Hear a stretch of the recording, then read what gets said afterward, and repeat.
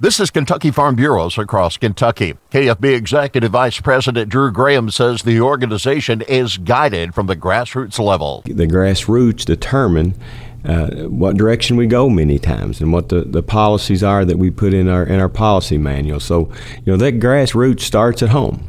And by being a grassroots organization, that's extremely important to the development, to the future, and to the outlook of Kentucky Farm Bureau. Graham says county-level meetings set the tone for state and national policy. That small area where people have the same outlook, where they set their priorities, they try to determine what it is that they need in the future in order for them to continue to be successful.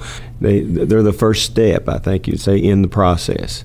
The ideas, the policies, the thought process that comes out of those individuals that take the time to participate from a local level are extremely important. Graham says county participation only makes the organization stronger. This is Across Kentucky.